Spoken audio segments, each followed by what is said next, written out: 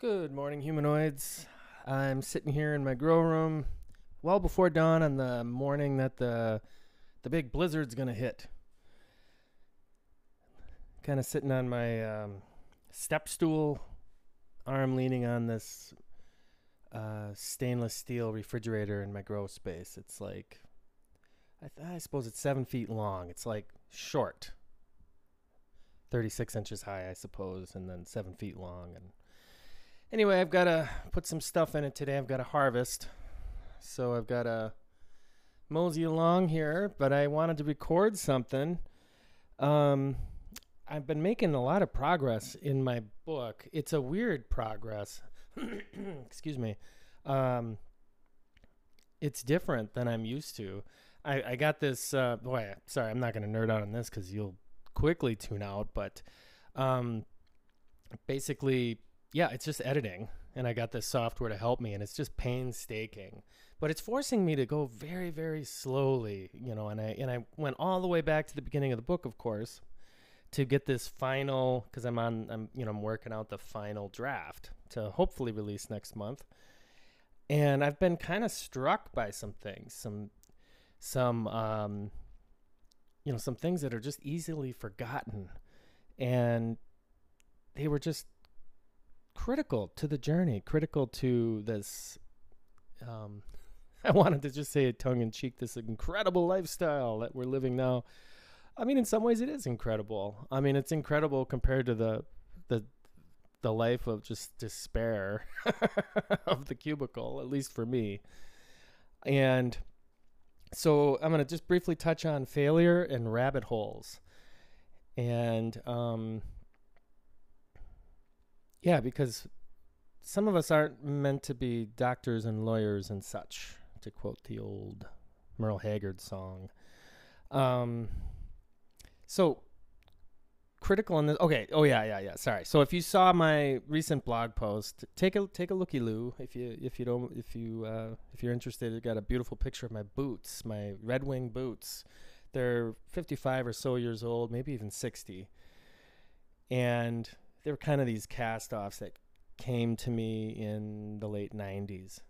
And excuse me.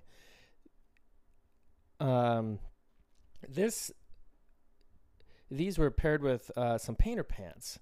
And anyway, I used to be a crew foreman for a college pro home painting, kind of thing back in college. And those got put away for years. And I'd bust them out every once in a while just to work on my own house. But after losing my job in 2014, it must have been 5 to 7 days later, I pulled these out of storage, and I slipped into them, the boots and painter pants, and it was like, it was like slipping into a superhero suit. It made me feel competent and skilled. And, so I started out with these small jobs, like a garage in the back alley for a neighbor, one side of a house, and it gradually morphed into some other work. But the real benefit of that schmuck regalia, I call it that because I used to bike to my jobs because I didn't want to lose one penny to any kind of expense. No expenses. Okay. So I biked, and I mean, every last little penny earned came into the family's coffers. And, so I would bike with I had a trailer, and it would have buckets and step stool, ladder. And I would often have a joust, this pole extending out in front of me, 4 feet in front of me. It looked like a joust.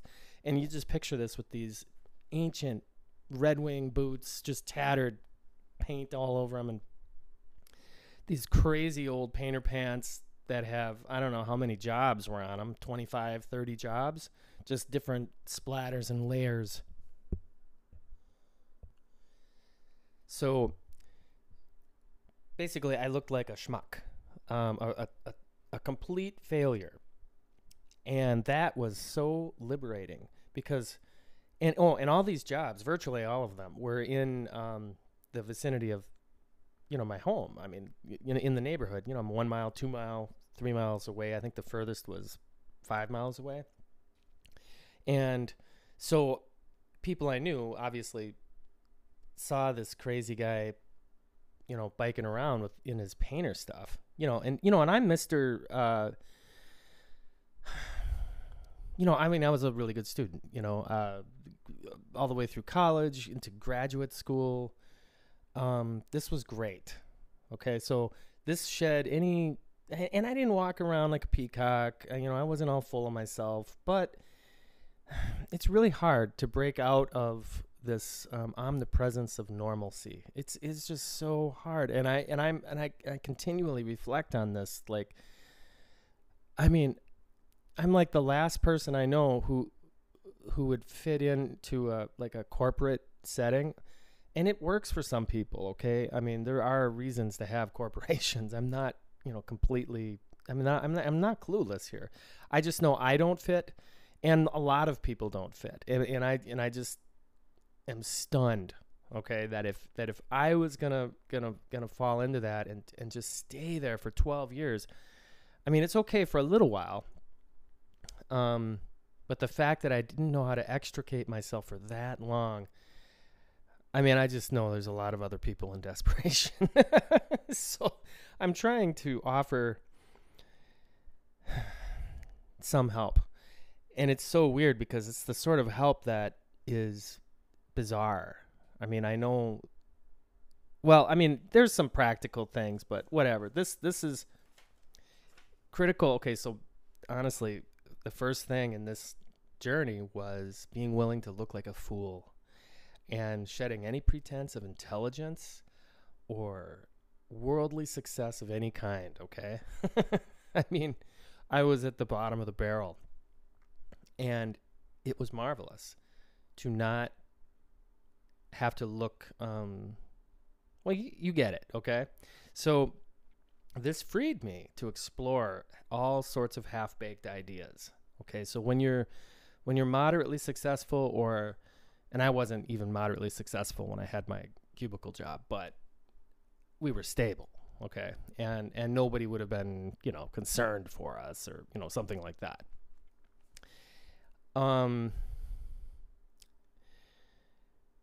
It's really hard when you have some degree of stability to feel any kind of freedom to explore half-baked ideas. It's just really hard. So I think about, I'm in this Facebook group, this microgreen group on Facebook. So there's all these people all over the country, and most of the time I can hardly look at it. Every once in a while there's a practical question about something, and I'll chime in, but so often, because so many people, they'll see people like me making a go of it, and they'll just want to jump in because they think it's easy money. And believe me, it's not. But so anyway, this one guy the other day, he posts something like, all right, and he shared a picture of his one rack. So one set of shelves. All right, I bought my 4 lights, and I've got, he's got this tiny pile of trays and 1 bag of dirt and a few seeds. Can anybody help me come up with a business plan? And I'm dude, at this stage, you just got to be, you just got to be growing things. You've got to be willing to just go down the rabbit hole if this is an interest, and just go as far down this rabbit hole as you possibly can, and it could be out of joy, not out of anything else. It's just see if you dig this. Anyhow, so fast forwarding to about 2 years and 22 days ago, it might be 24 days now, but back in 2020, the height of the pandemic, okay, I had the year before decided to close this business down and get a job. And because I was just tired, it was funny. The main trigger was that I always had to say no to my kids when they wanted ice cream. And I was just tired of it. And just every single tiny financial like decision had to be purposeful and thought out, and there was almost no impulsive spending, okay? Which is like laudable and for a while, but when you've been doing this for, at that point, it was a half decade of that, okay? It gets exhausting, and you just don't need to live like that. And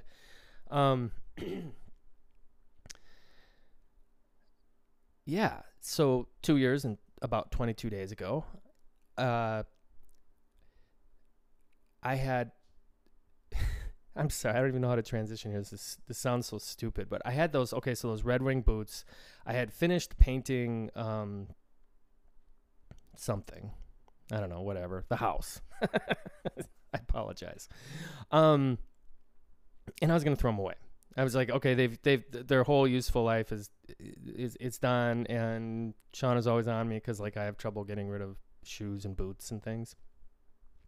This is sort of my old pathology of the hoarder, that I was kind of born into. And I'm not a hoarder, but obviously I was born into that.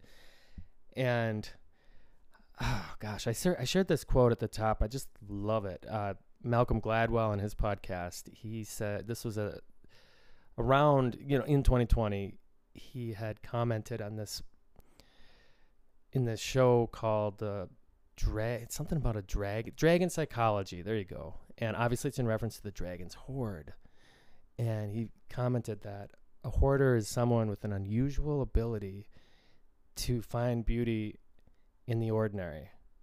And that is totally me. I mean, that is me. That is like my superpower. That's like my only superpower. So it's like I'm thankful for that. So like these boots, right? These absurd boots. And anyhow, so I finally relented and I put these at the top of the garbage can. Like I waited until garbage day, and it was like almost like this solemn ceremony, like 21 gun salute, and the flag is folded, and and you carefully put the boots on top of the garbage. They happen to be on a bag of frozen dog excrement. And anyhow, I go back into the house, I'll do whatever, and I hear and this it's like November, like I don't know, late November or something, and it's excuse me, and I hear the garbage like 4 hours later, right? And I'm thinking like in this whole interim, I'm sort of having second thoughts. I'm wanting to run back and get them, kind of thing. And eventually, you hear the garbage truck trundling down the alley, and it's like, this is it, man. And I run out there, like 20 feet of garbage truck distance to spare, and I rescue him. and I can't explain it. It's like I had this weird euphoria of reunification to these things, and I just wasn't done with them. And these darn things, like it became this fairly nice day. And I ended up having, and I set them outside, and I just looked at them, and I was appreciating them. The sun was sort of angling down. It was like, I don't know, late in the day. Remember, days are short, so it's like 3:30 in the afternoon, and this golden sun is just illuminating them beatifically. I mean, just like they just had this glow. And so I did this like photo shoot. I'm just trying to get this beautiful photo, and I got a pretty good shot. It's on the website. And I still went down the rabbit hole. So this is my point here, boys and girls, is to not fear going down the rabbit hole, because you just don't know where it's going to take you. I mean, and it's absurd. I mean, completely, to anybody else, it's stupid. Like I was even like texting pictures of these boots to people and they were laughing at me. I mean, not in a good-natured way, but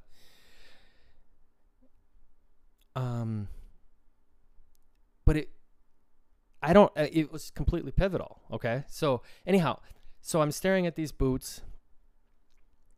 I bring them inside. I look at the tag. I research them because they're so old, and I'm like, geez, how old are these things? My brother-in-law got them for $quarter at a rummage sale back in, like, I don't know, probably 1995, something like that, back when he could wear a size 10. And anyway, he ended up passing them down to me.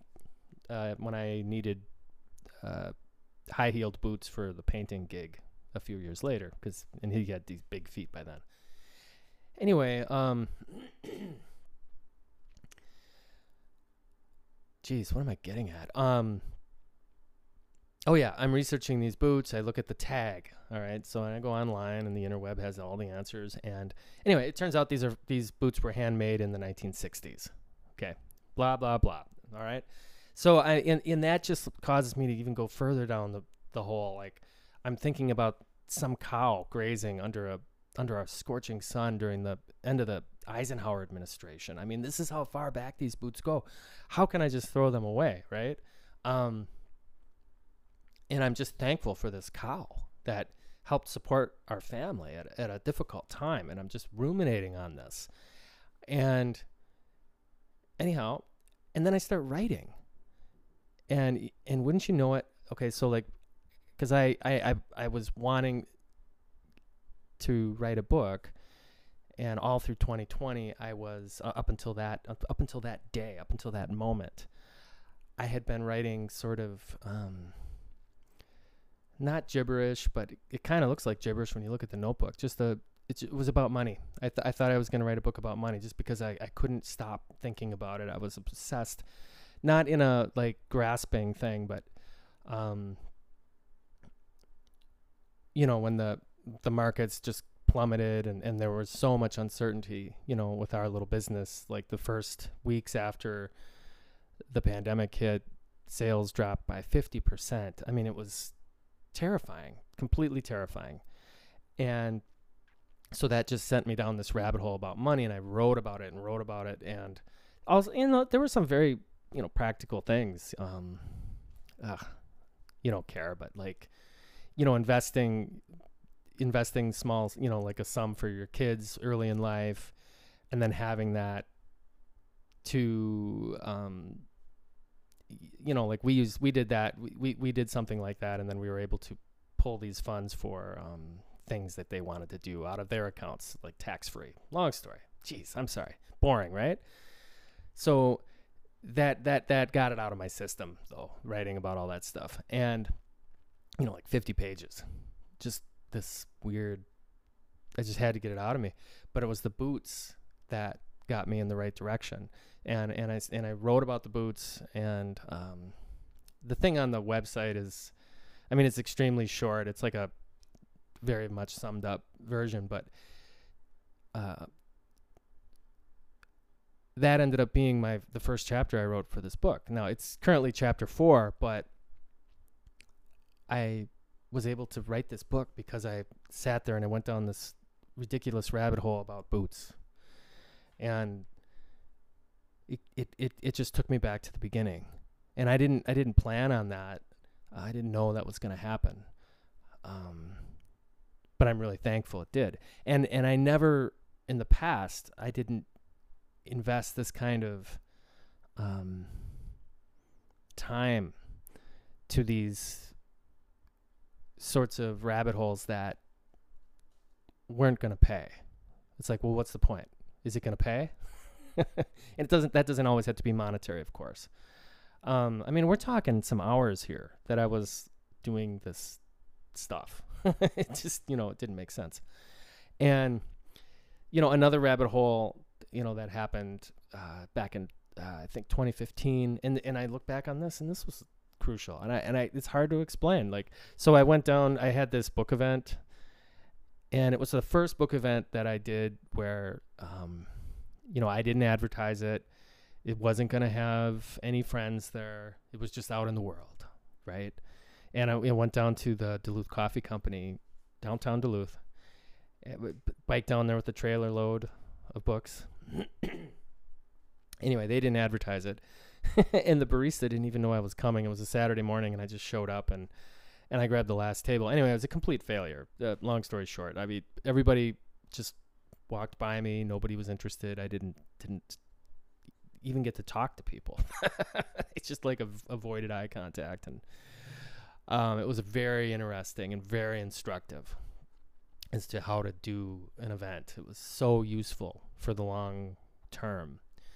And but anyway, when I got home, like it had been this foggy 55-degree day. And anyway, by the time I got home, the sun had cut through all this fog and it got into the 70s, I think. It was beautiful. And I brought out the chickens into this chicken tractor. They were like 3 weeks old. It was their first day out on a beautiful day. And I did the laundry because I was obsessed with like hanging laundry on our laundry line. And anyway, so I was out there in the sun, just like clipping individual socks to the line, right? Like, that's time consuming, even like little kid socks. And I was just like thankful for every piece of clothing and all this stuff, memories attached, this weird psychology once again. But there was this feeling of like harvesting the sun, free and abundant to all. Just this joy in harvesting the sun.